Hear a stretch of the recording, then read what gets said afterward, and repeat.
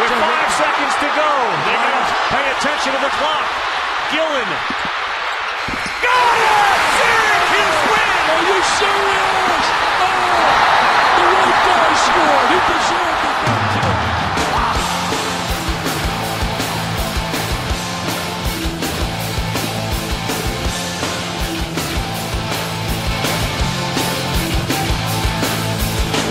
State of love and trust is busted down the creatures.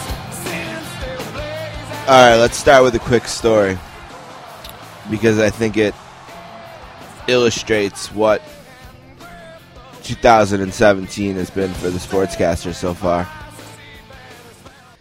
So it's Thursday at 10:30 in the morning. I'm in Buffalo, and on Saturday, right around this time, 10:30 in the morning, Don came and picked me up, and we were pumped. We were going down to the Sabres game to watch our friend Kenny Agostino, who's been on this show and also the hockey podcast. We were going to go down and watch him play his game. The Blues were in town playing the Sabres. So Don and I went down and really had a great day. Had a great time. Got to see Kenny before or after the game. Went to the casino afterwards, spent some time, and really talked about the show and planned out what it was going to be the next few weeks, where we wanted to go, talking about getting on the right track, how slow we've kind of gotten off to a start in 2017. And we really talked about everything. And the plan was for Wednesday night, after Don was done with his new job, to come over and record 3 things in the book club and the outro for the podcast. So, it didn't work out. I'm here by myself, and it's amazing because not only did my step-grandmother die on Wednesday, but poor Don's little daughter broke her arm on a teeter-totter. So it was a double disaster of a day on Wednesday. So obviously we didn't get to hook up, but we have a show regardless. Tom, it's funny I wrote Tom. Justin Barrasso, who writes about wrestling for Sports Illustrated and does a fantastic job doing it, is on the podcast. He's making his debut today. And Chris Burke, who has been a friend of this program since his very early days at Sports Illustrated and has kind of morphed into their draft guy, is going to stop by as well. And we're going to do the first of probably many discussions about what this year's draft is going to be like. I'm curious about a bunch of different things in that aspect. I played the highlight of the Duke and Syracuse clip. My brothers and I were with family last night, obviously. After everything kind of happened, you just kind of congregated at someone's house, and we sat and watched that game, and it was a pretty great game to watch. And actually on Saturday when we were at the casino, I bumped into Sal Capaccio, who, if you're local from Buffalo, you know the name, and he's also been on the podcast to talk about college basketball. And I asked him, I said, well, what's going to happen with Syracuse? They're going to make the tournament. And he said, well, they got to find a way to beat Duke or North Carolina. And they found a way to beat Duke. So here's what we're going to do today from here. We're going to take a break. We'll come back with Chris Burke. We'll talk about the NFL draft and the NFL offseason, see what Chris is up to. Then after that, I'll come back and we'll do a retro book club book of the month discussion. Last week, I think we talked about The Last Great Game. And then after that, Justin Barrasso will be on. We'll talk some wrestling with him. It's a really fun interview. And then I'll close things out with one last thing. A few plugs. Don't forget, you can find this podcast now on SoundCloud. SoundCloud.com/sports-casters. You can also tweet me at sports_casters or at Don Lake Sports. The sportscasters at gmail.com. Also, the Lonely End of the Rink podcast had a week off last week, but we're back this week with a guy who covers the Columbus Blue Jackets You can find that podcast on SoundCloud.com/LonelyRinkPod or on Twitter @LonelyRinkPod.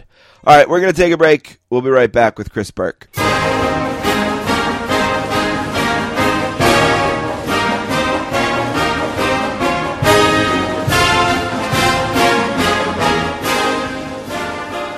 right, our next guest. He's from East Grand Rapids, Michigan, and is a graduate of the University of Michigan. He works for Sports Illustrated, where he's basically the draft dude there. I mean, he has taken over the draft coverage at SI, and he does a great job. He's making his 13th appearance on the podcast today. A warm sportscaster's welcome to Chris Burke. What's up, Chris? Hey, thanks for having me back again. We missed you. It's been a bit. Yeah, it has been a while. But yeah, happy to be here. What was the number one thought you had after the Super Bowl? Personally or football? Personally, I was ready for a few days off, which I still am ready for. A little quieter now. I think right after the Super Bowl I still was kind of in shock about how that game went down and everything that played out in that fourth quarter. I was writing for that night and had, as I'm sure most of the journalists that were at the game had started to craft the Falcons victory story already. So, I don't know. It's still kind of remarkable to think back on it. It's an amazing couple of years for Saints fans watching the Super Bowl. I mean, last year you had the demise of a dream, arrival as a dream season. The Panthers will never have a season as good as that, and they can't finish it. And then they humiliate themselves. Their quarterback acts like a baby after the game and all that, which was fantastic. And then this year, I mean, it's literally the biggest collapse in the history of sports in a single game, I think. I mean, I guess if you're rooting against those teams, it's been fantastic. Couldn't have played out any better. I think there were quite a few people on the other side of the fence that didn't necessarily have a rooting interest in that game, but kind of were enjoying seeing the Patriots get taken to school there, and then obviously flipped on its head in the third quarter. But I guess from your perspective, if you're a Saints guy or you're a Bucks fan, hasn't been a bad couple Super Bowls, other than your team not being there, I guess. Right, but you can't be there every year, so this is the next best thing, I guess. And it's funny, too, because all of my loved ones, but living in Buffalo, were on the opposite side of that. Just living to hate New England and hope that they don't have to see, Tom Brady, who's just owned them to the point of, I don't even know if humiliation's a strong enough word anymore. He's like 25-2 against them or something. So, it was an interesting Super Bowl party, My wife's from Pittsburgh. She's a Steelers fan, so she was sort of in a similar boat. She's not overly fond of the Patriots and not great recent history against Tom Brady and company either. So I think she was crossing her fingers that score would hold up when it was 28-3 or whatever. At some point you got to tip your cap to what the Patriots do and what Brady keeps doing. Yeah, I have all the respect in the world for him. I have no beef at all. It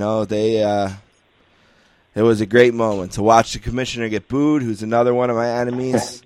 To watch him get booed like that was fantastic, and for him to have to humble himself and give those trophies out to people he didn't want to. It was a fantastic day. But, as Rich Eisen once said on this show, it is now the non-playing season. And the most exciting part of the non-playing season is the draft. And just yesterday, you released your big board 4.0. And I guess the first thing I got to ask you about the big board 4.0, which really jumps out to me, is how do you handle a guy like Joe Mixon when you make a big board like this? Or not a guy like Joe Mixon, but Joe Mixon. Yeah. It's a good question. I don't know that there's a great answer for it. I mean, we in the process of updating our position rankings too, and I've got him as the number 5 running back right now. And he was, when I go through to do the big board, I don't have, like, NFL.com has, a specific grading scale. We don't really do our grades until right at the end when we do put out our top 300 guys right for our draft tracker. So I just sort of go through and kind of pick out, try to narrow it down as much as possible before we get to the top 50. And Mixon was one of the guys I had in like the next group of 10 to 12 guys that I was trying to decide if they deserved to be in that top 50 or not. So he was close. I mean, it's hard with a guy like him because from my perspective, I guess I'm trying to do it mostly based on talent. And I think talent-wise, there's no question that he's a top 100 guy in this draft, maybe even a round 1 guy in this draft if you took the off-field stuff away from it. You obviously can't do that if you're trying to figure out exactly where these guys fit. So it's tough because you don't know. I mean, we always say it just takes one team to kind of feel like they can give him another chance, and I think that will happen somewhere along the line in the draft. I mean, I think we did a 3-round mock draft after the Super Bowl. I had him in the 3rd round. I think it wouldn't be a surprise to me at all if he's somewhere on that second day. But that's why I asked. Yeah. Sorry, that's why I asked about the big board in the sense that I've seen every single play he's run at Oklahoma, and I've basically seen every single play that Oklahoma has run since Bob Stoops has been coach. And there's no way when it comes to just on the field that he's not a top 3 running back in this draft. He's, in my opinion, and I guess, nobody's paying me to be a scout. I'm just a fan who has had the luxury over the last 17 years of watching every single Oklahoma Sooners game, and he is the best running back who's played there other than Adrian Peterson. He's better than DeMarco Murray, and he's better than anyone else. Samaje Perine isn't even close. I mean, his talent it's elite. I mean, he is one of the best running backs I've ever seen play college football. Well, I mean, I think that my top 3 in this draft have been Cook, Fournette, McCaffrey at running back. I think that would stay for me regardless of the off-field stuff for Mixon. I think that those are the top 3. I mean, I agree. Like I said, I agree with you that Mixon has clear NFL caliber ability. So, the big board, I guess, to try and answer your question more specifically, I try to separate out as much as possible and just try to focus on the on-field stuff, but it is still a part of the equation. I mean, I think the off-field issues are part of the equation. Injuries are part of the equation. Playing time. I mean, I think it's all sort of a little piece to the puzzle that you try to add up and figure out exactly what this guy, not just what he is as a player, but what his stock is for the NFL, how he translates to the next level. What sort of pick you'd be willing to risk on him and feel comfortable with, and so that, to me, that's why he's not in the top 50. I mean, I think he's talent-wise, he's in that mix. But if you think of him as a, if you say he's a borderline round 1 talent, and then you add in the fact that you don't really know what you're getting off the field, I think that's sort of how you get to the total equation for me. And again, that's without being in the meeting rooms, without knowing what he's saying to the coaching staff, without knowing what all 32 teams feel about him. So I'm just trying to go based on what I know, and that's what I know, that he's a really talented player that I would have concerns about taking too high because I worry about the off-field issues. Well, what's really interesting about that, and I think is unique with him, is he hasn't been in trouble for 3 years. It's like anyone who doesn't follow Oklahoma football just happened to find out about it this year. Anyone who has followed Oklahoma football knew about this when it happened. I mean, he had only been on campus for like a few weeks. He was a 5-star recruit, and everyone knew he was coming, and that's how he, welcomed himself to the campus. And I mean, yeah, he ripped up a parking ticket or whatever, but if he wasn't Joe Mixon, no one would have cared about that. You know what I mean? So he has stayed out of trouble for 3 years, which is what makes him so interesting. But I think that, what's going to happen is because of what happened 3 years ago, he's going to get picked in the 3rd or 4th round, and someone is going to take McCaffrey at the end of the 1st round, and the difference in value between those two picks is going to end up being unparalleled in the history of the draft, in my opinion. And it might be. I mean, I think you mentioned the parking lot thing, and he got suspended for a game for that. It's hard to separate that out. I mean, like you said, if there wasn't a background there, you just sort of brush it off as a one-time incident. I've done that in my life, to be honest. I did that once. I don't think. But again, he's working from. I mean, it's the same thing as. It's not the same thing, but it's a similar situation to not. We're talking on a day where Twitter's going nuts over this Jameis Winston speech where he went to the school and told all the boys to stand up and told the girls to sit down, and I think it's similar because you're always under that microscope. He had the incident in college, and now it's always going to be something that follows him for every act that he does, and so something like this little Jameis Winston speech stands out more. And for Mixon, it's the same thing. I mean, you're not going. I think you have to.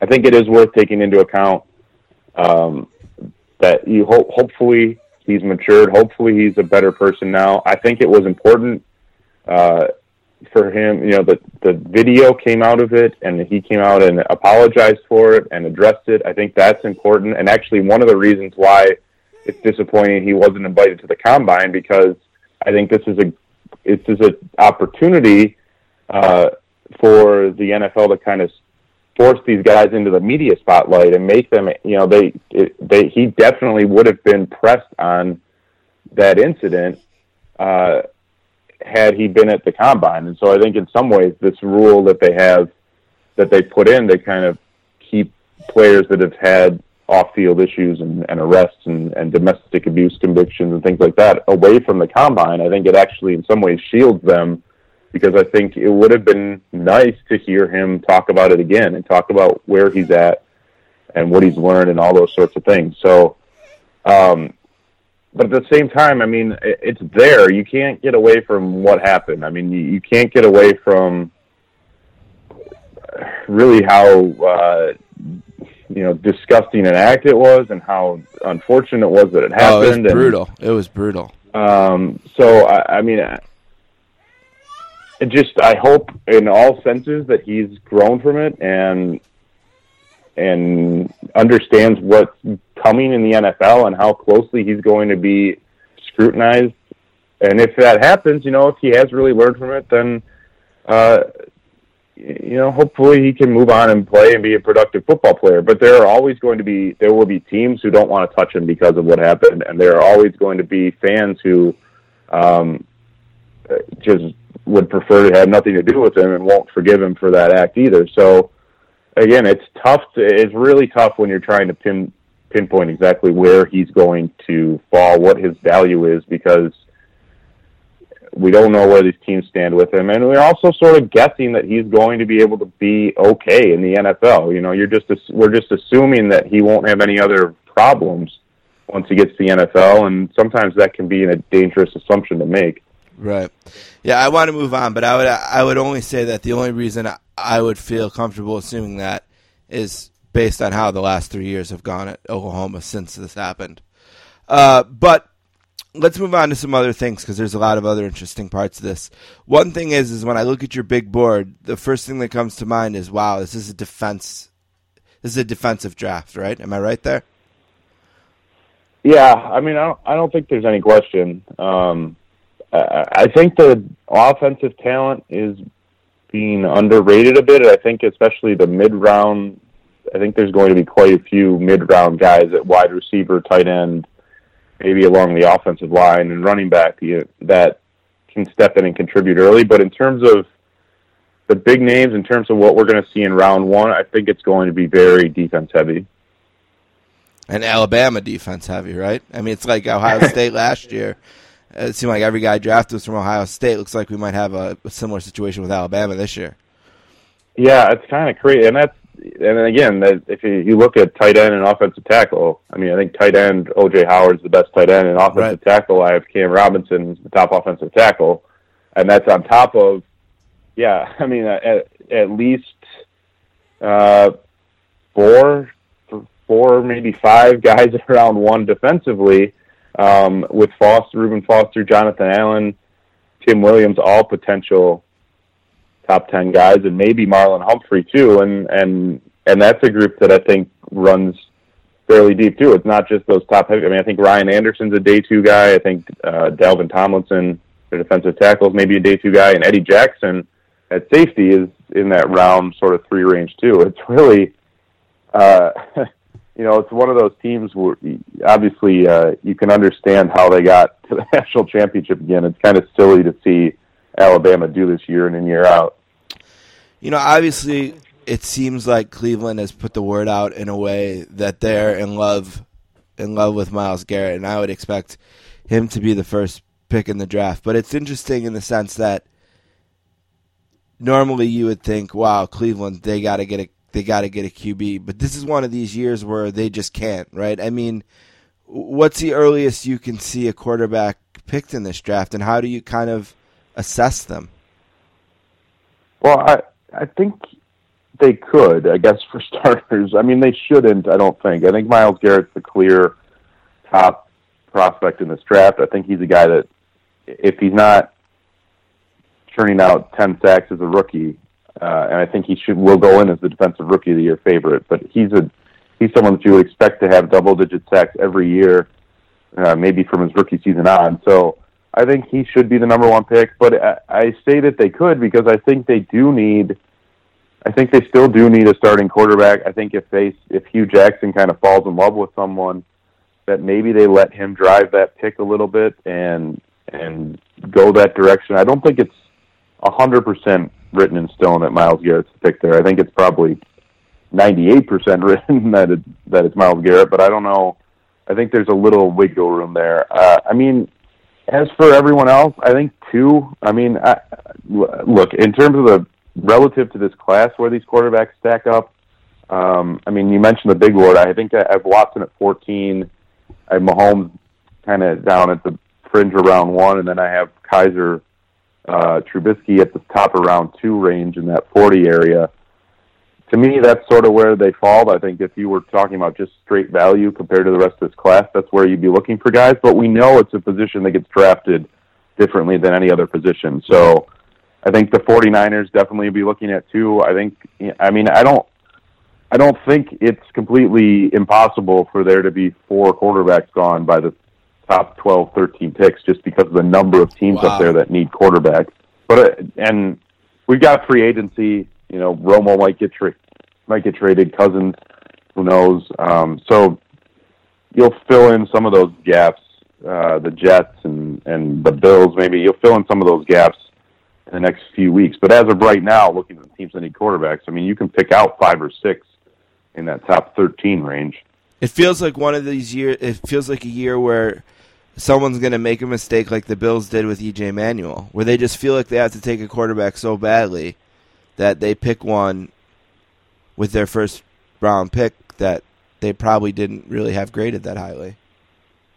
Yeah, and I think that definitely will happen to someone. I mean, at the same point, as I said, it's sort of feel like kind of an underrated offensive draft, and I think that's true at quarterback. I don't love really any of the guys beyond the top 4. I think there's some talent there that maybe you can develop as a backup. Maybe down the road they compete for starter jobs. I don't think there's anyone in there that looks to. I mean, everyone's going to get the Dak Prescott comparisons this year. I don't really see anyone like that, but that top 4, I think, has the potential to be really good, and this is why it's so tough with quarterbacks every year, but especially in a year like this when you need one And there's not an obvious one at the top because you could ask 4 different people. They'll give you 4 different names for QB1 in this draft. And so, these teams will do their due diligence on this and dig into these guys as much as they can. But as is the case with every pick, and even more so at quarterback, you're going to hand that name in and cross your fingers that you got the right guy, because I don't think there's a big gap necessarily. I mean, I think Deshaun Watson's the best quarterback in this class. I think he's the most ready to play next year, but there's not a huge gap between where you could see his ceiling and where you could see Trubisky or Kaiser. I mean, I think it's going to be very hard for these teams that want quarterbacks to pick through this and figure out which guy actually deserves to be up top on that list. As a guy who roots for a team who needs a DB and plays in a division with Julio Jones and Mike Evans and even Calvin Benjamin, if we're going to still pretend he's good, you got 5 guys in your top 12 who are DBs, and that makes me really excited. Tell me what you like about the DB class and how likely one of these guys will be available when the Saints pick. Yeah, well, I mean, I think the first thing that kind of jumps out is it's 5 DBs up there, but, you have 2 safeties and 3 cornerbacks. So no matter what you're looking for, I think you're going to find it. And Jamal Adams at safety is a guy that's sort of a do-everything guy. You can bring him down to the line and play him there. Malik Hooker's more of a free safety right now. Maybe develops into being a run-stuffing guy at safety. So, and then, you look further down, you have Buda Baker, you have Pepper. So I think at safety there's a wide range of types. And same thing at cornerback. Lattimore, Quincy Wilson, and Sidney Jones are the 3 cornerbacks there, and all of them are, kind of check off that height box. They're all physical guys. But I think there are, if you're looking for more of a slot type, if you're looking for more of the speed cornerback, there's those guys too. So I think this is it's a deep defensive draft, and I think there's a wide range of types of defensive backs in this draft. So that's got to be encouraging for teams that need help there. For the Saints, I think, they're sitting in a spot where you're rooting for quarterbacks to go off the board early because you want to push those defenders down. You just picked the best defensive player available for them. Right, and either way, I think they're ending up with a pretty good choice. I mean, I don't think, by the time they're on the board, I think it'd be a surprise if there's more than one cornerback gone at that point, maybe none. So they should have their choice there, more or less. Could get a crack at 1 or 2 of the top safeties, and I think that they certainly will look, it's a good spot to be, too, at the edge. Mm-hmm. Yeah, I mean, I think there's going to be a handful of names that make sense there, too. So they are in good shape if they want to go defense. It's the Saints. You can never rule out that they just go with the best offensive player there either, but I think that their defensive chances are high. The Sports Guys are here with Chris Burke. You can find him on Twitter. He's at Chris Burke _SI. And his big board, his top 50 came out 4.0 yesterday on SI.com.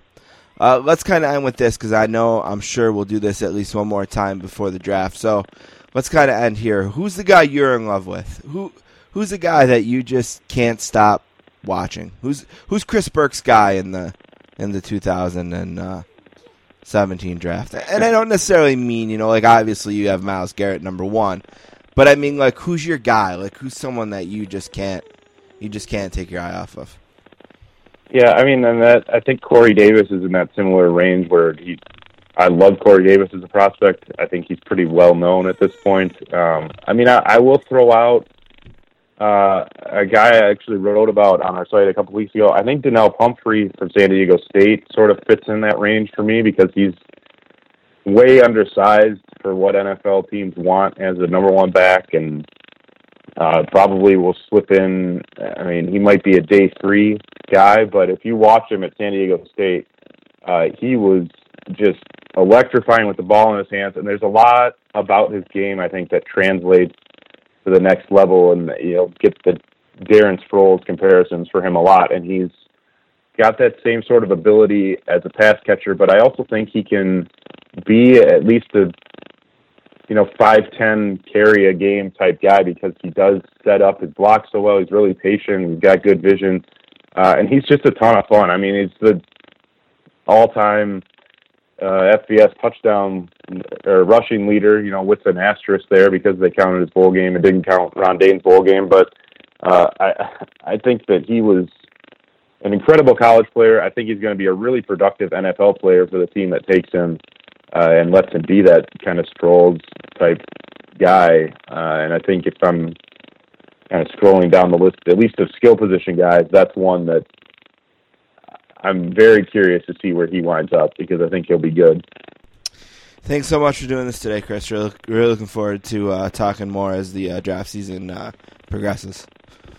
Yeah, thanks for having me again, and anytime I'm here. Always ready to talk about this, so just let me know. Thanks, buddy. All right, talk to you later.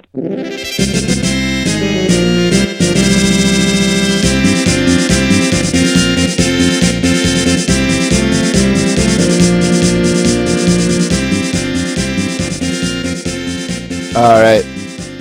I want to thank Chris Burke for being on the podcast today. I love having Chris on the show. Book club, few notes. First note. If I promised you a book, in my mind, I sent it. As far as I know, I've sent out every book I owe. So if I owe you one and you didn't get it or don't get it the next week or two, that just means that I screwed up and forgot that I owe you a book.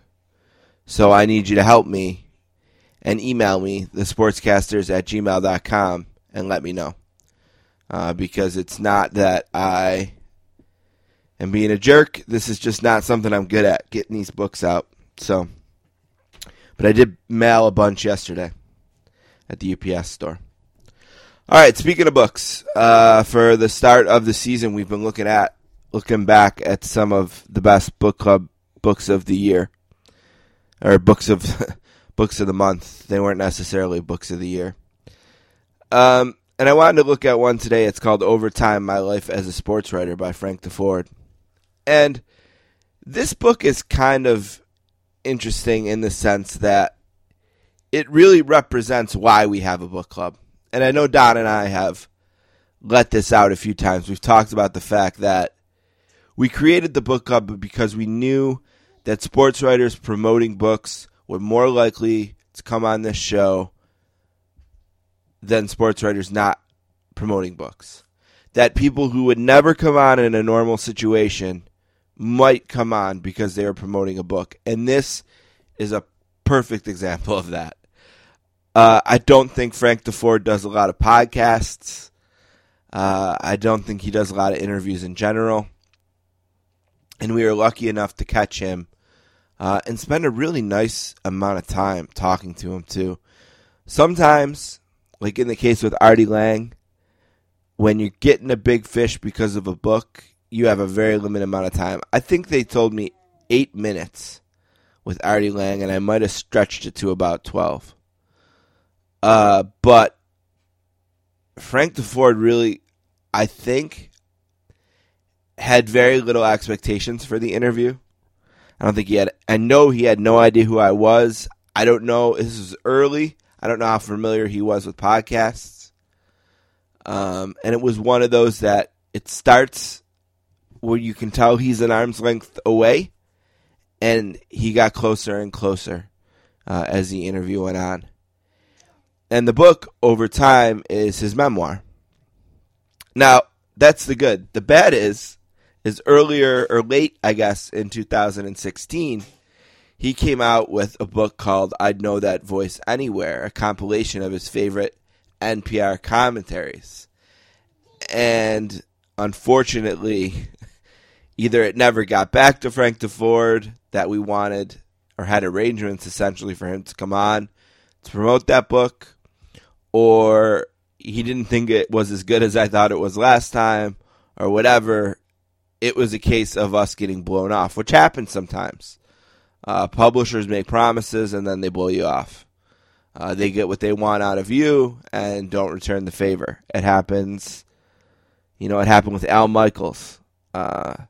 His publisher blew us off. It would have happened with Joe Buck if I didn't have a personal relationship with Joe. And it happened in the case of I Know That Voice Anywhere with Frank Deford. We got blown off. But that doesn't mean that over time, my life as a sports writer, Frank Deford's memoir, wasn't one of the most important and one of my most cherished moments in the history of the book club. So for this week's retro look into book club books of the month past, Over Time, My Life as a Sports Writer by Frank Deford. And now we switch gears completely.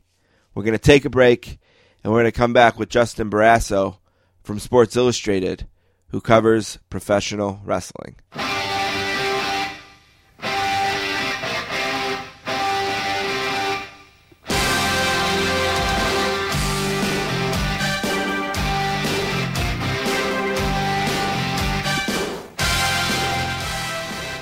All right, our next guest is from Boston, and he writes about wrestling for Sports Illustrated, one of the best wrestling columns on the internet, and he's nice enough to make his first appearance on the Sportscasters today. A warm welcome to Justin Barrasso. How's it going, Justin?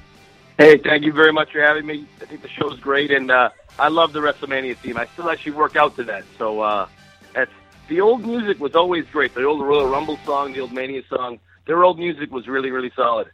They've actually, when you look at it, they have a history of some really fantastic music. They really do. I mean, whether it was Johnson or Jimmy Hart in there, I mean, they've come up with some great stuff over the years. It's kind of an underrated aspect of their brilliance, I would say. The only part that they lost, they have the instrumental guys. Jimmy Hart, to me, was the wrestler. It kind of evolved this way, but it started with Rougeau's, and it built from there. DiBiase, HBK, the wrestler singing his song, which you don't hear that anymore, which is funny because the songs that, if they play DiBiase's music, people go nuts. If they play Michael's music, everyone sings along. It's funny that we've kind of lost that. The music is so instrumentally based now, but it's funny that we've lost the wrestler singing his song, which absolutely was a really key piece to either, or particularly disliking a heel in the 80s. When I got the Pile Driver album for Christmas, my favorite track, and I listened to it probably 1,000 times that year, was If You Only Knew. When all the wrestlers were singing. I still love that song. Oh, God, yeah. It's in my rotation. I'm not lying about it. Junkyard Dog has some great standout parts in that. Hogan's great in it, and no one kind of dominates either. Bobby Heenan's got a good line. I love the Pile Driver album. That song being one of my favorites. Yeah, I mean, you got Jive Soul Bro is on there. The Demolition theme is on there. The Honky Tonks theme is on there. Really? I think Girls in Cars. Girls in Cars, yeah. Strike Force, yeah. Mm-hmm. Yeah. Bobby Dupree. Great music video, too. The old Coliseum home video. We're getting off track right off the bat. That's great, fun. Great Coliseum home video. Back when the WWF was its golden era in the 80s. Yeah, I've been collecting Coliseum home videos. There's this guy named Mr. Coliseum on the internet, and he makes really nice DVDs of the old Coliseum home videos. And man, I just, when they come in the mail every month, I get like 2 or 3 of them. It's a really fun thing to sit down. It's another thing underrated. Coliseum home video, man, do I miss it. Absolutely. Although they still do a good job. Maybe not as good as that. Since the network, that's maybe the one downside. Since the network, I don't think the DVD game has been as strong, especially from the wrestler documentary aspect of it. I don't know that the sets have been quite as great since the network. A few good ones, but not as many. Everything's network oriented. I agree with that. Well, Justin, let's get back to some kind of semblance of structure here and where I wanted to go. First, I wanted to say I love the column. It comes out on Wednesdays, I believe, and we're recording on a Wednesday morning. So the most recent one I had a chance to read was the one that started with Bret Hart looking back at his WrestleMania moments. But for me, the column reads a lot like The Observer in a way. It's long and it goes into so many different spots and covers all different aspects of the business and gives a lot of different perspectives, whether it be the business of the business or looking ahead to the events or looking back on the events. Tell me a little bit about the Wednesday column and kind of what your goals are and kind of how you've developed it over the last year or so at Sports Illustrated. Well, I actually started with the Boston Herald, and my goal was, as a kid, it was a lot of times Saturdays, because Saturday's such a thin newspaper. I'm 34, so, newspapers are still pretty strong when I was a kid. I was before the internet really bloomed or blossomed. And Killer Kowalski wrote a very, very short, like a notes column for the Herald, which I ran to every week. It was my grandmother subscribed to the Herald and would read it at her house, and I loved to read Killer Kowalski. And it was all basic stuff. It was all written in kayfabe, and it was just, for a kid, it was great. I probably still would enjoy reading it now. So I always and then I wrote for the Herald, years later, 2 decades later, and I really wanted to bring wrestling back to the Boston Herald. It's kind of the paper of the people in Boston. Mm-hmm. And so I brought some wrestling back, and I did some stories with John Cena. We did a Hogan piece when TNA came to Boston that I really enjoyed doing. I thought it was a nice piece. But what I really wanted to do was build that. The Saturday papers are so thin because everything builds towards Sunday. I wanted to have a Saturday wrestling column, and I thought it would do well, and we wouldn't be restricted by space. I think I was the only person who thought it was a good idea in that entire organization. The sports editor was a great guy, was kind of buying into it, and he was actually willing to look at samples of what I was doing and some ideas and skeletal drafts. So I was really excited. He actually left. He retired. Great man, Hank Ernowitz. He retired. And in the next regime, not only did they want that, they didn't want wrestling at all. So I started with SI, and they were actually, I had editors there, a great editor by the name of Andy Gray, or one of the executive editors, and he's terrific at what he does. And he was actually pushing me to do the column, and I kind of didn't want to because I feel like every column out there, not the Observer obviously, is so WWE oriented.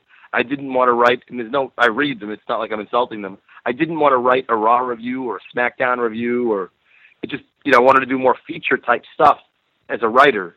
I think my strength lies, and he kept pushing me, and it's been a work in progress the past 60 weeks, but we've, I think, kind of worked out, like you said, it reads a little Observer-ish, which wasn't the game plan, but I read the Observer every week.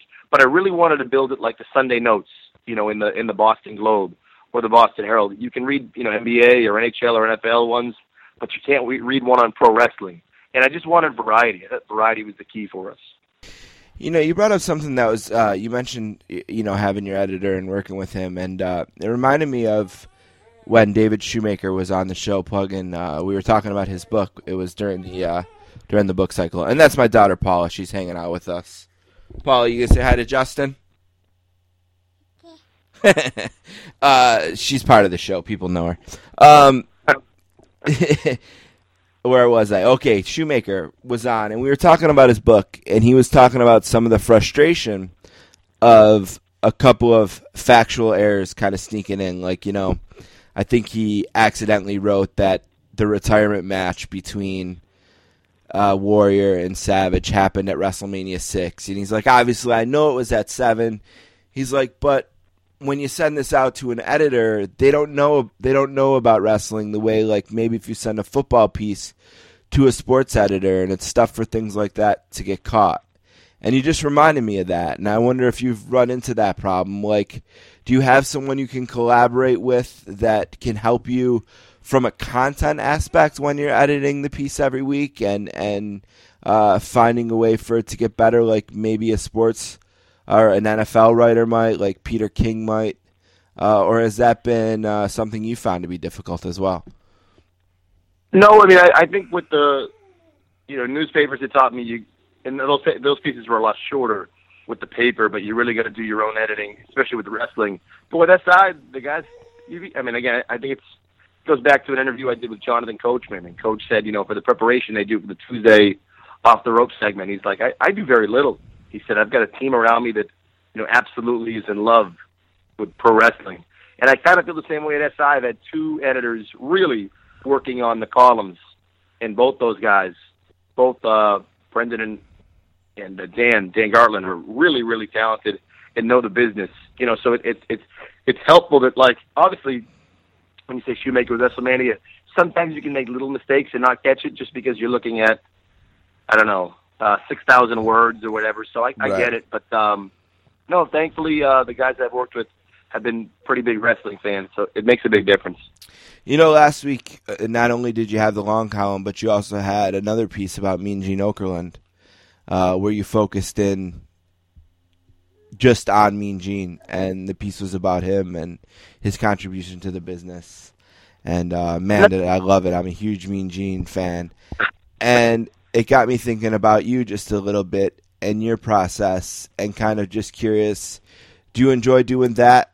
Do you like doing the feature stuff a little bit more than the other, or about the same? What kind of gets you flowing as a writer when you sit down at the screen? Something more Mean Gene or something more notes? Well, the Gene Okerlund one, it was midway through the piece, and I thought to myself, I got to really tighten this up. I got to make sure, because I thought the same thing. Like, I enjoyed the interview. I enjoyed listening and transcribing the interview. Then I was I'm looking at these old stories, or not old stories, but stories from his past. And, you know, he's talking about Bobby Heenan and Andre the Giant, you know, having a few drinks before an interview, or a lot of just fun stuff from my childhood that was meaningful to me. And I thought, man, this is, you know, I tried it, because one of the reasons I went into wrestling writing, I wanted to write about the NBA and Major League Baseball, and one of the reasons I shifted toward wrestling was I was reading wrestling stuff every day at lunch, but, you know, you look at a lot of the dirt sheets or dirt sites, and they're really good, but everything's quick hits. You know, you'll read you could read like 12 different stories over a 10-minute span, right? Or 15 span. Mm-hmm. So I wanted something you could chew on. So that's when I started the features, and I really enjoy writing those. And then, you know, the business of covering pro wrestling, in my opinion, has changed a lot since I started in 2011. And a lot of people cover long form now. You know, a lot of long form narratives and long form features. So I kind of just wanted to stay fresh, and I thought the column has been a different way to do that. I don't know if anyone does. People do it, but I don't know if anyone does it quite like we do, and I think that's a cool thing for us to hold on to, that at least it's different. Even now, you know, it's hard not to be a little critical when you're a writer, when you read stuff. If I'm reading the Sunday notes in the paper, in the Globe, like I wonder where and this is silly because it's what we do, but I wonder where the Tribune is. Like I like that. I hope at least it reads this way. Like, I'd hate to just read 5 straight stories in our column. I really like the fact that we're able to put the Tribune in a wrestler's voice. With Bret Hart last week, it's Rockstar Spud this week. Right. The 5 questions section. I like Q&A, especially, you know, it's trying to have variety on the mind and the eyes of the reader. But the Gene Okerlund piece, yeah, I thought that was one of those things where I just loved the way he covered the business. Like, here's a guy who was so, if you watch his stuff, and you know, Gene had a sense of humor, and he was one of the drinkers with the guys at night. But when you watch Gene, he really perfected his craft by being the straight man, and he was just so good. So I wanted to, hopefully, you know, I'm just sharing his story. It's his story. So I was thrilled to be able to share it, and hopefully in a way that people enjoyed. Yeah, and that's available on SI.com. I'll link to it on my Twitter as well. You mentioned you're 34. I'm just a little bit ahead of you, 36. Do you remember what it was? Do you remember the first angle or the first event or the first thing that drew you in that made you a wrestling fan? You know, one of the early ones was of all things. It was, I remember my brother introduced me to it. I was young, but it was I guess the '90 Rumble. It was the father and son, Dusty and Dustin, versus DiBiase and Virgil, and I couldn't really figure out. Probably because, you know, I was 7, but I couldn't figure out the dynamic between DiBiase and Virgil. Did he work for him? What did he do for him? Why weren't they getting along? I liked Dusty. Loved the Macho King. I guess when I knew I was hooked was when Flair won the Rumble. And I'm pretty sure that was a no-school day the next day. So for, you know, me at the time, you know, I never thought I wanted him to win, but, you know, you're so used to seeing Hogan win the Rumble.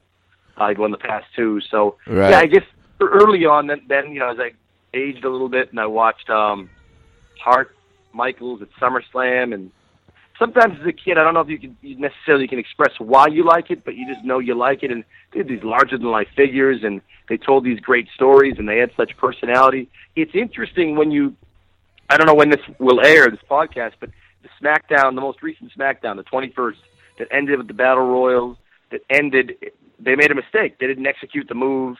Harper and AJ Styles didn't fall at the same time. Like, to me, that's the biggest difference in wrestling. And you said you're 36. From our generation to today's generation, they called audibles back then. And maybe that's the reason why they don't do it anymore, because Vince wanted more control when you look at the stories from behind the scenes. And, I mean, I write about it every week. It was chaos. But the way they could call audibles then, they don't do it now. So what happened last night? They made a mistake, and literally it was like people froze. The broadcast team looked silly. Daniel Bryan didn't look good. Maybe they cover it up next week. They couldn't show a replay because they couldn't think quick enough because it wasn't on that script. So it's really interesting how the business has changed. Yeah, for me, and there's a lot to take in there, but for me, I do remember the build-up to WrestleMania 2 and Hogan having his ribs taped and the fake doctor and Mean Gene like in a workout session with Hogan, and the doctor's like, he shouldn't go in WrestleMania 2. I remember turning to my mom like, what is closed circuit? Can we do that? And it actually, we couldn't find a place to go, but then the next year, the Steamboat and Savage angle, I was the perfect age to believe every second of that. The way Steamboat sold, and we know, knowing now he's one of the best sellers in the history of the business, but the way he sold the bell hitting the throat and the vignettes they did with him, talking, trying to learn how to talk again. Right. And we would hate it now, I bet, but at the time, man, was it perfect. It was so awesome, and then I had the big WrestleMania 3 party at home, and when Steamboat won the title, I mean, it was the best moment of my life. I was age 6, going on 7 at the time. And now here's the funny part of this. So I'm from Buffalo, New York, and this whole thing has changed my life at age 7, Steamboat winning this title like this. And in June, there's a TV taping. Then my mom and my dad say, you had a good year in school this year. We're going to reward you and take you to the taping. And I'm thrilled. I mean, I'm over the moon. We get good seats. We're pretty close to the ring, maybe 10 rows back. And it comes time for Steamboat to defend the title. And I'm like, this is awesome. May I guess his opponent? You may guess his opponent, yes.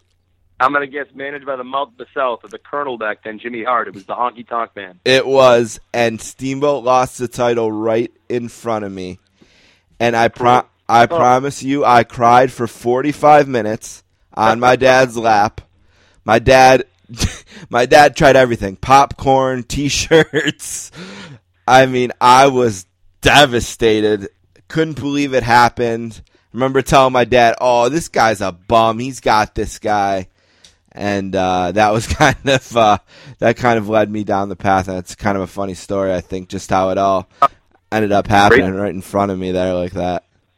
And I hate to say this to you, but it kind of ties together Buffalo sports, Buffalo sporting moments. You've had a lot of heartbreak. Right? Yeah, it was like added to the list of all of the bad things that have happened to Buffalo. Justin, can you give me... It's hard to believe they have that major program. Steamboat, if you believe the story, and he kind of... Everybody's a little more polite now because, Vince is the only show in town, but it's hard to believe they gave up on him as IC champ that quickly. They were going to go to Butch Reed. Hogan says, why not him? When Butch no-showed the show, they go to Honky. It's just hard to believe that they didn't go longer with Steamboat after that. I mean, that's one of the most memorable feuds of all time, the most memorable matches. There's no rematch. They could have done them at WrestleMania 4. Would have been babyface versus babyface, Savage Steamboat. But, yeah, so many lost opportunities there. Yeah, it was really interesting to me, too, about the end of the Steamboat run, and that can kind of lead us into, because I did want to ask you about Conrad Thompson and the podcast empire he's building with Bruce Pritchard and now, obviously, with Tony Schiavone. And it was interesting because one thing that initially turned me off a little bit is in one of the very first episodes, they talked about what had happened with Steamboat, and Bruce said that Steamboat was unhappy and asked for his release while he was champion, and that Vince, didn't want an unhappy locker room and gave him his release. But I knew, as someone who's a huge Steamboat fan and had studied his career, that he actually asked for a short leave while his wife was having a baby. And Vince said he couldn't give him the leave because you remember back then they were doing multiple house shows, and the Intercontinental House, you would often have to carry one of the house shows.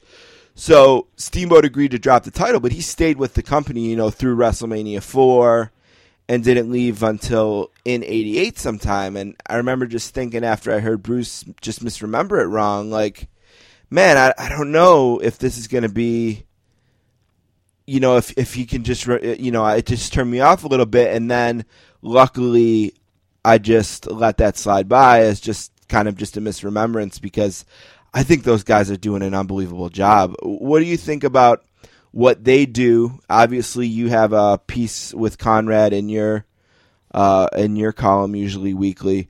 What do you think about what they've been able to do and how that has kind of revitalized the lapsed fan a little bit and has kind of drawn out maybe someone who's not a current follower of the product, but someone who, I think they're doing a great job bringing people back maybe. What do you think about their podcast empire in general and what Conrad's been able to do? I mean, and I love wrestling podcasts. There's so many of them, so it's hard to disseminate which ones do you choose and why. But I just love the format. I think Conrad and Bruce work together. So I think Bruce Pritchard, in my opinion, is the most entertaining personality in podcasts. And I even put him above Steve Austin. I love the Steve Austin show, but it's just different. It's different for somebody who's behind the scenes. Right. I think the talents are so limited. Like, they don't know the whole card. They knew what they were doing, and that's what they should know. But, yeah, Pritchard's got a really unique perspective. I think Conrad's really funny. I think he adds a lot to the program. I like the Tony Schiavone show. I like at the end when he says they're running out of time. See you next week. But I love the format on something to wrestle with Bruce Pritchard. I just think they found the right genre. They found the right people. We can vote on the topics, and that's why early on I thought it was just different. It was different and it was talented, because how do you, with the world of podcasts, is similar to writing in a sense that, man, there's so many wrestling columns, there's so many podcasts. How do you differentiate? How do you be a little bit different? Right. And I think that Conrad's done a nice job of that, and it's fun to listen to every week. We talked last night about WrestleMania 9, about the WrestleMania 9 podcast, and that's, I think, I don't want to say it's my least favorite Mania, because WrestleMania 2 was pretty bad, but WrestleMania 9's really bad. But I'm excited to hear about a lot of behind-the-scenes stuff, the injuries. There's a rumor that they discussed that they wanted to make Scott Steiner a single star, have him win that Rumble, and have him win the belt at that Mania. I'm curious to hear Bruce talk. That was a Bruce Patterson idea. Curious to hear if that had any legs to it. So I just think that they've really found lightning in a bottle.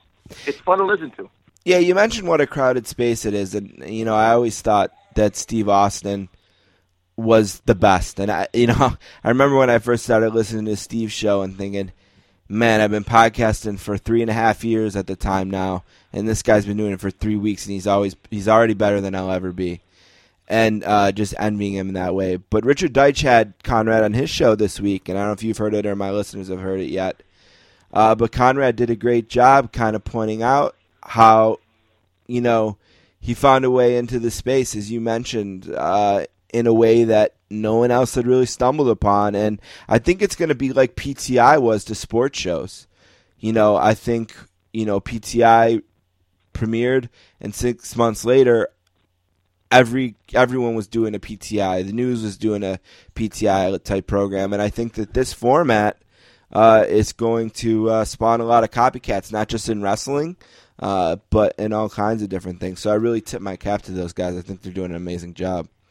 Great point. I wouldn't be surprised. I'm surprised. Actually, the only piece that I am surprised by is that it hasn't already happened. I completely agree. I think that you'll see more and more of it. I do agree with that.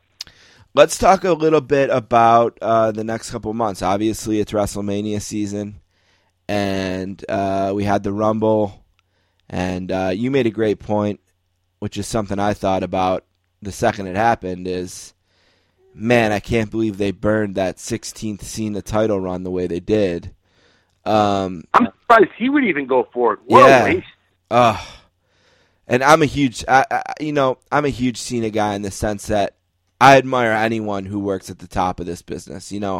I was a huge Hogan guy growing up, and from there, I think I just admired the guy on top. And the more and more I learned about the business and learned how hard it is to be on top, I have such an admiration for John Cena to be able to carry it for that long. And I think they really did a disservice to him and to Ric Flair and to the business in general to just kind of blow by that and make it seem so insignificant. But that was kind of the beginning of a build towards what, and it's maybe the third year in a row, I think, where I thought, what the hell are they going to do? Last year it was injuries, and this year it just seems like they have some huge, huge names, Undertaker being one, Cena being one, Ambrose being another, who just, as we talk in the middle of the end of February, they're guys without a home for Mania still, and it's like, where is this show going?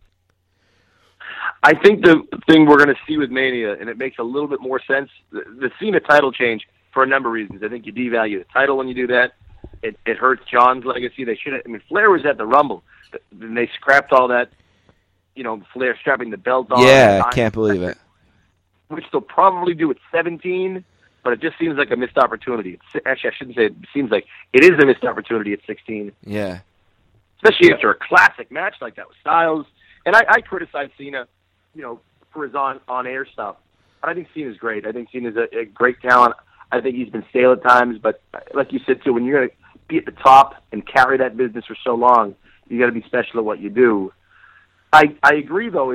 It's a really odd call. The only thing that makes sense is Cena's not on. He's not headlining cards after Mania. Right. I assume John's going away and filming something, because why else would you? Nikki Bella's taking a break too after post-Mania. Why else would you agree to leave the world title picture? They could have saved Cena Styles for Mania, because Styles right now is kind of a ship with no anchor. We don't know where he's going to go at Mania. Yeah, he's another name. Yep. Yeah, and you wonder why they just wouldn't have that match at Mania. They could have done an Iron Man match, which I know the women just did. Maybe you want something different. They could have done a 2 out of 3 falls. They could have been creative. They could have had a one-on-one match, and people would have been happy. Like at the Rumble, they're so good together. So it's just odd that Cena must be going away, because it's funny that here's the political side of Cena. I wonder if, or maybe it was Vince, or maybe it was both of them, but they wanted to make sure that their guy beat Styles, which I understand, because Cena's their guy. But man, Styles was so good. You were better off, in my opinion, running that angle toward Mania. If you wanted to have a triple threat, you could have had Wyatt and Orton in there too. I prefer to see Styles in that match besides Luke Harper, which it seems like they're headed in that direction. No, I know. I didn't like the decision to have Styles drop the belt at the Rumble. Maybe you can't have him beat Cena again, which is fine. Then don't have him fight Orton at the Rumble. Have him do something else. But I didn't like the whole booking there. It just seemed like a really short-term angle for what should have been a big-time play. Plus, when they get criticized for, now you have 2 world champs already, which I hate, and both of them mean less and less. It's like, Kenny Omega, we did that fun story with him, I thought, right around Wrestle Kingdom, and he talked about how it would be he'd wear the IWGP title with such pride. He jokingly said, a couple guys on his block have already traded the WWE title back and forth. That belt means nothing. It's just very odd to see them treat their world titles with such hot potato status. Yeah, and it seemed like they had gotten over that hump for a while, and now it seems like we're getting sucked back in, and, Meltzer seems to insist that they're looking at Cena and Nikki Bella versus The Miz and his girl, and I'm just like, wow, that's what we're going to do with John Cena and Mania. And I'm surprised he would go for that. Maybe it puts Nikki in a spot, and I'm shocked he is going. The only thing that makes sense to me is he's going away afterwards. If he's going away after him, there's no blow-off. That's the blow-off. It makes sense. But, man, you're John Cena. And he doesn't have, let's be honest, I feel like you and I are talking about WrestleMania 8, and we're talking about Hogan retiring, and then he's fighting it, 10 years later. But how many more WrestleManias does John Cena have? Does Right. he have, probably 5 more. You never know. With injuries and the way the business moves now, it's such an athletic, demanding business. Yeah, I'm really surprised that he would agree to a mixed tag match like this. You mentioned Omega, and he had a classic match. I've always been mostly a WWF/WWE guy. I did get sucked into ECW. Buffalo was almost like an ECW hub. It's probably one of their top 3 cities. They ran a ton of shows here. Had a pay-per-view here, a couple pay-per-views here, I think. But when something's going on where people are saying there was a 6-star match, I take time to watch it. And I sat and I watched the 45-minute match, and for as much as you can enjoy a match without the context that surrounds it, I thought it was fantastic. And then I watched Cena and Styles, a few weeks later, and it really did stir up a lot in the IWC about Meltzer and the way he rates things, where he gives the one match a 6-star, and what did he give Cena and Styles 4.75. What are your thoughts about Meltzer and his ratings and the way it fires people up? And what do you think there's a favoritism towards Japan from Meltzer, which I know he denies to the death, but I don't know. He had 4 matches. He had 4.75 or better, and to not give Cena and Styles a 5, it was strange to me. That is strange. It's funny how much, and I read Dave Meltzer every week. It's funny how people use him to justify their thoughts and their reasoning. It's like it's just one man's opinion. Though Right. Meltzer knows, so much, and probably knows he'll forget more than we'll ever learn. He knows his stuff inside and out. I don't know. Is there a bias there? That old quote, "You love afar, spite at home." I don't know. It's interesting that I just think that New Japan, and you can build a different relationship with those talents too. Like when I interviewed New Japan talents, sometimes there's someone with us because we need the help with a translator. Right. But it's kind of old school too, in the sense that I've had dinner with some of those guys, and not like it wasn't like set up, but we were at the same sub shop before a show, and we sat together. It's just kind of an old school way of covering the business that it's not none of the talent's fault with WWE, but with WWE, I've been in situations where I've been in the building covering an event, and we did a phone call instead of a face-to-face. We were in the same building, but they run kind of an odd operation with PR in that sense. You wonder if that plays an image, if he's got to know the guys. I don't know. You wonder why some of those matches, though, in Dave's defense, some of those matches that he gives the high ratings to are really good matches. I don't know. I don't know if there's a slight bias somewhere deep down inside there, but you could argue Cena Styles, the Naito match with Michael Elgin, that was fantastic, and then Omega Okada are the top 3 of 2017. But I really thought WWE, it's so hard to have these shows. In this case, every 2 weeks, it was the Rumble, then it was Elimination Chamber. I thought the Elimination Chamber match itself, the card was weak. That match itself, I'm curious your take, I thought it was spectacular. Yeah, it was maybe the best Elimination Chamber I've seen in a long time. Probably a top 3. Yeah, absolutely. Is it Carano that you deal with when you're in the buildings? Is he the contact that you have to work with when you're? No, I've never. He's more talent relations, so I'm Okay. talking more PR. He might be part of the decision making. I don't know, but I've never. We've been in the same room together once, but we never had the chance to meet. Gotcha. Yeah, it's so interesting, their response in general to coverage, because it's like they want the mainstream coverage, they want that exposure, but it's almost sometimes like they always want it on their terms, and they want to cherry pick it, and it's like, okay, this SportsCenter spot, yes, we want that, but maybe not this SI column for whatever reason. And it's always fascinated me, the way they kind of operate. For a while they were really into getting guys on Stern. Stern, man, I think Austin had an unbelievable spot on there. Rock had a spot on Stern where he was talking about sleeping with fat girls on the road for fun. Just You don't hear those anymore. Yeah, and that's not happening anymore. But it just fascinates me the way they deal with outsiders who are trying to if nothing else, just cover and legitimize everything they do. Which is tough, though, because I think you've got, people from the old school, and it wasn't that way because the outside world was there to hurt you. But, if you look at WWE now, and you still got to be very careful how you cover it, the Boston Globe actually is covering it. We interviewed Bob Holler in one of the columns, but the concussion cases have such legs to them that I think they're very hesitant, WWE. I think that might be a concern, too, because these cases are so hard because in very rare cases has someone worked entirely for WWE. They normally work. You look at Balls Mahoney, for instance. The guy worked all over. These guys were pro wrestlers in the truest sense. So I don't know. I wonder if that's part of it too. But they are very protective of their brand. It's like you said, they want to be on SportsCenter, but the coach isn't reporting on concussions either. So it's sort of a tricky ground where if that were the NFL, maybe that's a bad example. But if that were another pro sport, you'd think you'd hear the criticism too. You got to cover something. You've got to cover pro and con. Now, I never believe we should get personal. Like, if I say I don't like a John Cena match or I don't like a John Cena interview, I've got nothing against John, right? I've got nothing against, it's purely professional, and that's, I think, the way we should cover this business. It's never personal, but if you want to cover something, there's pros and cons to it. So I don't know. It's hard to say how sensitive they are. They're pretty well. They protect their brand pretty well, though. To their credit. The Sportscasters are here with Justin Barrasso. He writes a fantastic wrestling column on SportsIllustrated.com. You can also find him on Twitter. He's at Justin BARRASSO. And again, SI.com, where you can find the work from Justin there as well. Maybe we should. Can I mention today's column real quick? Sure. Yeah. Plug away, please.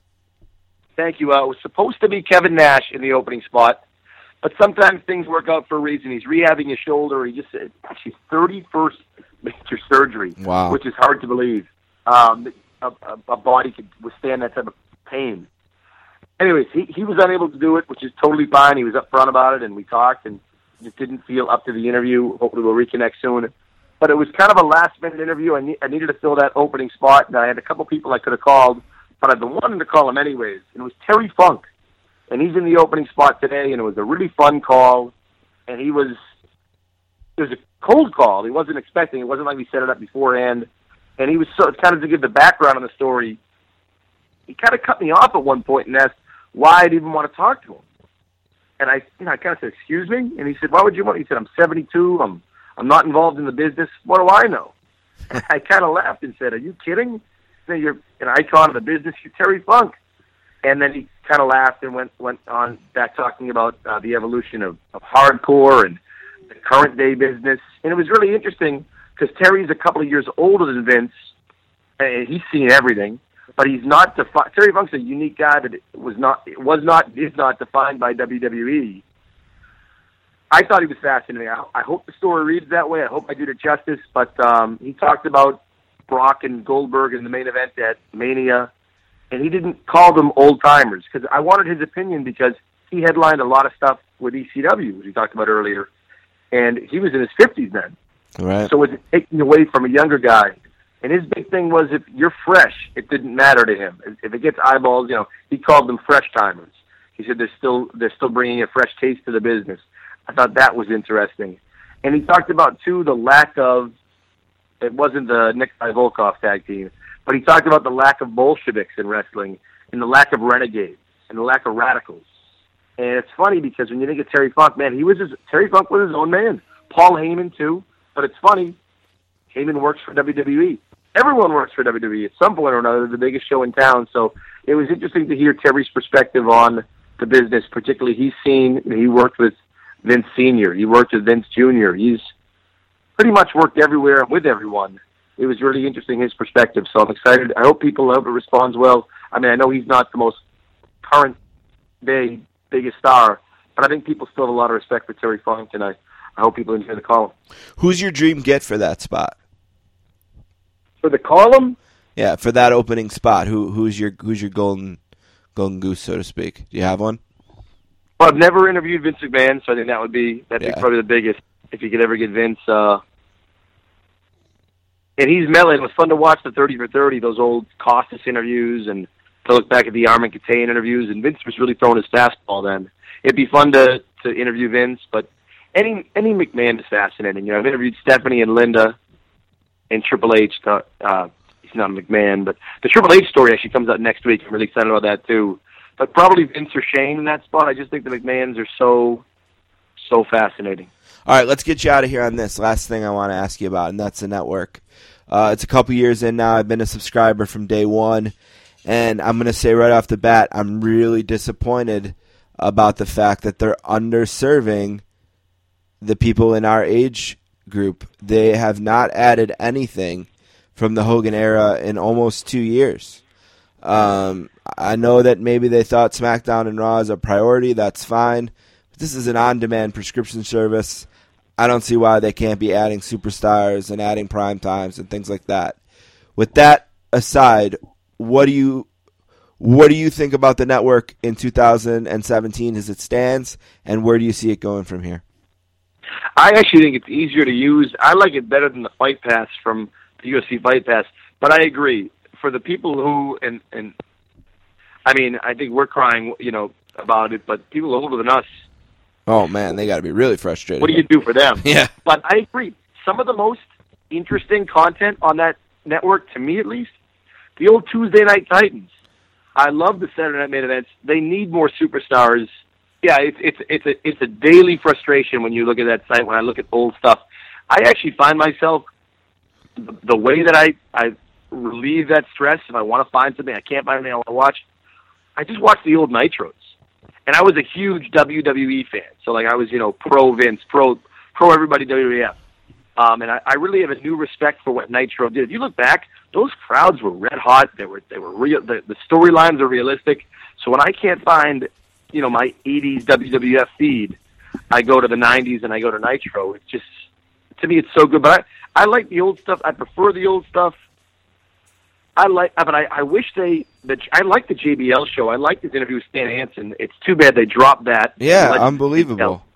I know. It was great. I hope, to me, the easiest thing, you have these guys. You could even have some of the younger talent at the round. When they were on the On Demand, they had the roundtable discussion, if you remember. I love that roundtable discussion. Love it. Yep. Those are on the network, too. Those are awesome. Fantastic. I just love. I think I've seen them all 3 times. I'd love some new ones.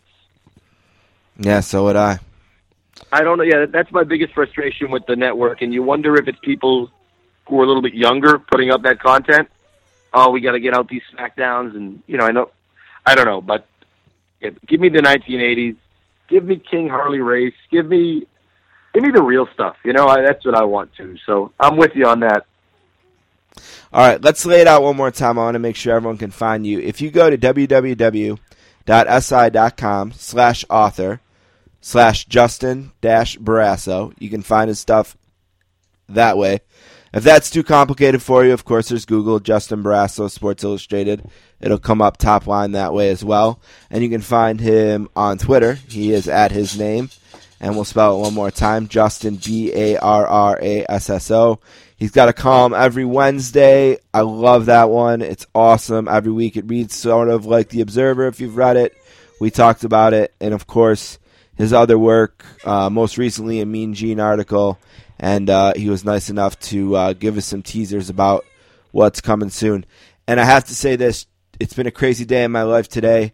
And Justin has been an amazingly flexible, kind guy to work with me and to deal with baby Paula in the background and all that. So I can't thank you enough, buddy, and I hope we can do this again. Is there anything else you want to plug or anything else you want to get out there? Just to thank you. It's a pleasure to be on the show. I know it wasn't the easiest day for you, but I appreciate the chance to be on. I'm curious to hear about this tease with the big fish. Who do you have in store? Okay, so here's the deal. The big fish is Joe Pisnansky, but Joe Pisnansky is coming on March 8th now. So the other guest this week is a colleague of yours, Chris Burke, and we'll talk NFL draft with him. Oh, great. Not that Chris isn't a big fish. Chris is a great friend of the show. But Pisnansky's a guy that, you got to scratch and crawl. Paula, relax. you got to scratch and crawl to get him on, but he'll be on March 8th. So just a little delay for Pistachi. Little NFL in this week's column. We have Jacoby Jones in the 5 questions with section. He obviously talks some Super Bowl, some Ravens, and he gets in his Patriots. You interview any Raven at any time of day, year. You ask a Patriots question. I don't care if it starts with a compliment. It will end with an insult. He gets his insult into Belichick and Brady too. So he called them. I love to play the game of like which wrestler would they be. Adam Jones of the Baltimore Orioles. I thought it was so much fun. I asked him if A-Rod and Jeter would be like the Rockers, Michaels and Jannetty. And he said, no, that's crazy. And I thought he was irritated by the question, and he goes, no. And he was passionate. And he said, no. He said, A-Rod's Hulk Hogan. He said they were both huge baby faces, and then A-Rod with the Yankees was Hollywood Hogan. I said, Jesus, Adam, that's like brilliant. And then Jacoby Jones, I asked him about Ray Lewis, Belichick, and Brady. Ray Lewis, of course, gets to be The Rock. And then Brady and Belichick were Goldust and Jake the Snake. So, wow. A true Raven. Yeah. Awesome. Well, thank you, Justin. This has been great. Thank you so much. I'm really looking forward to next time and to you being a friend of the podcast. Thanks for having me on.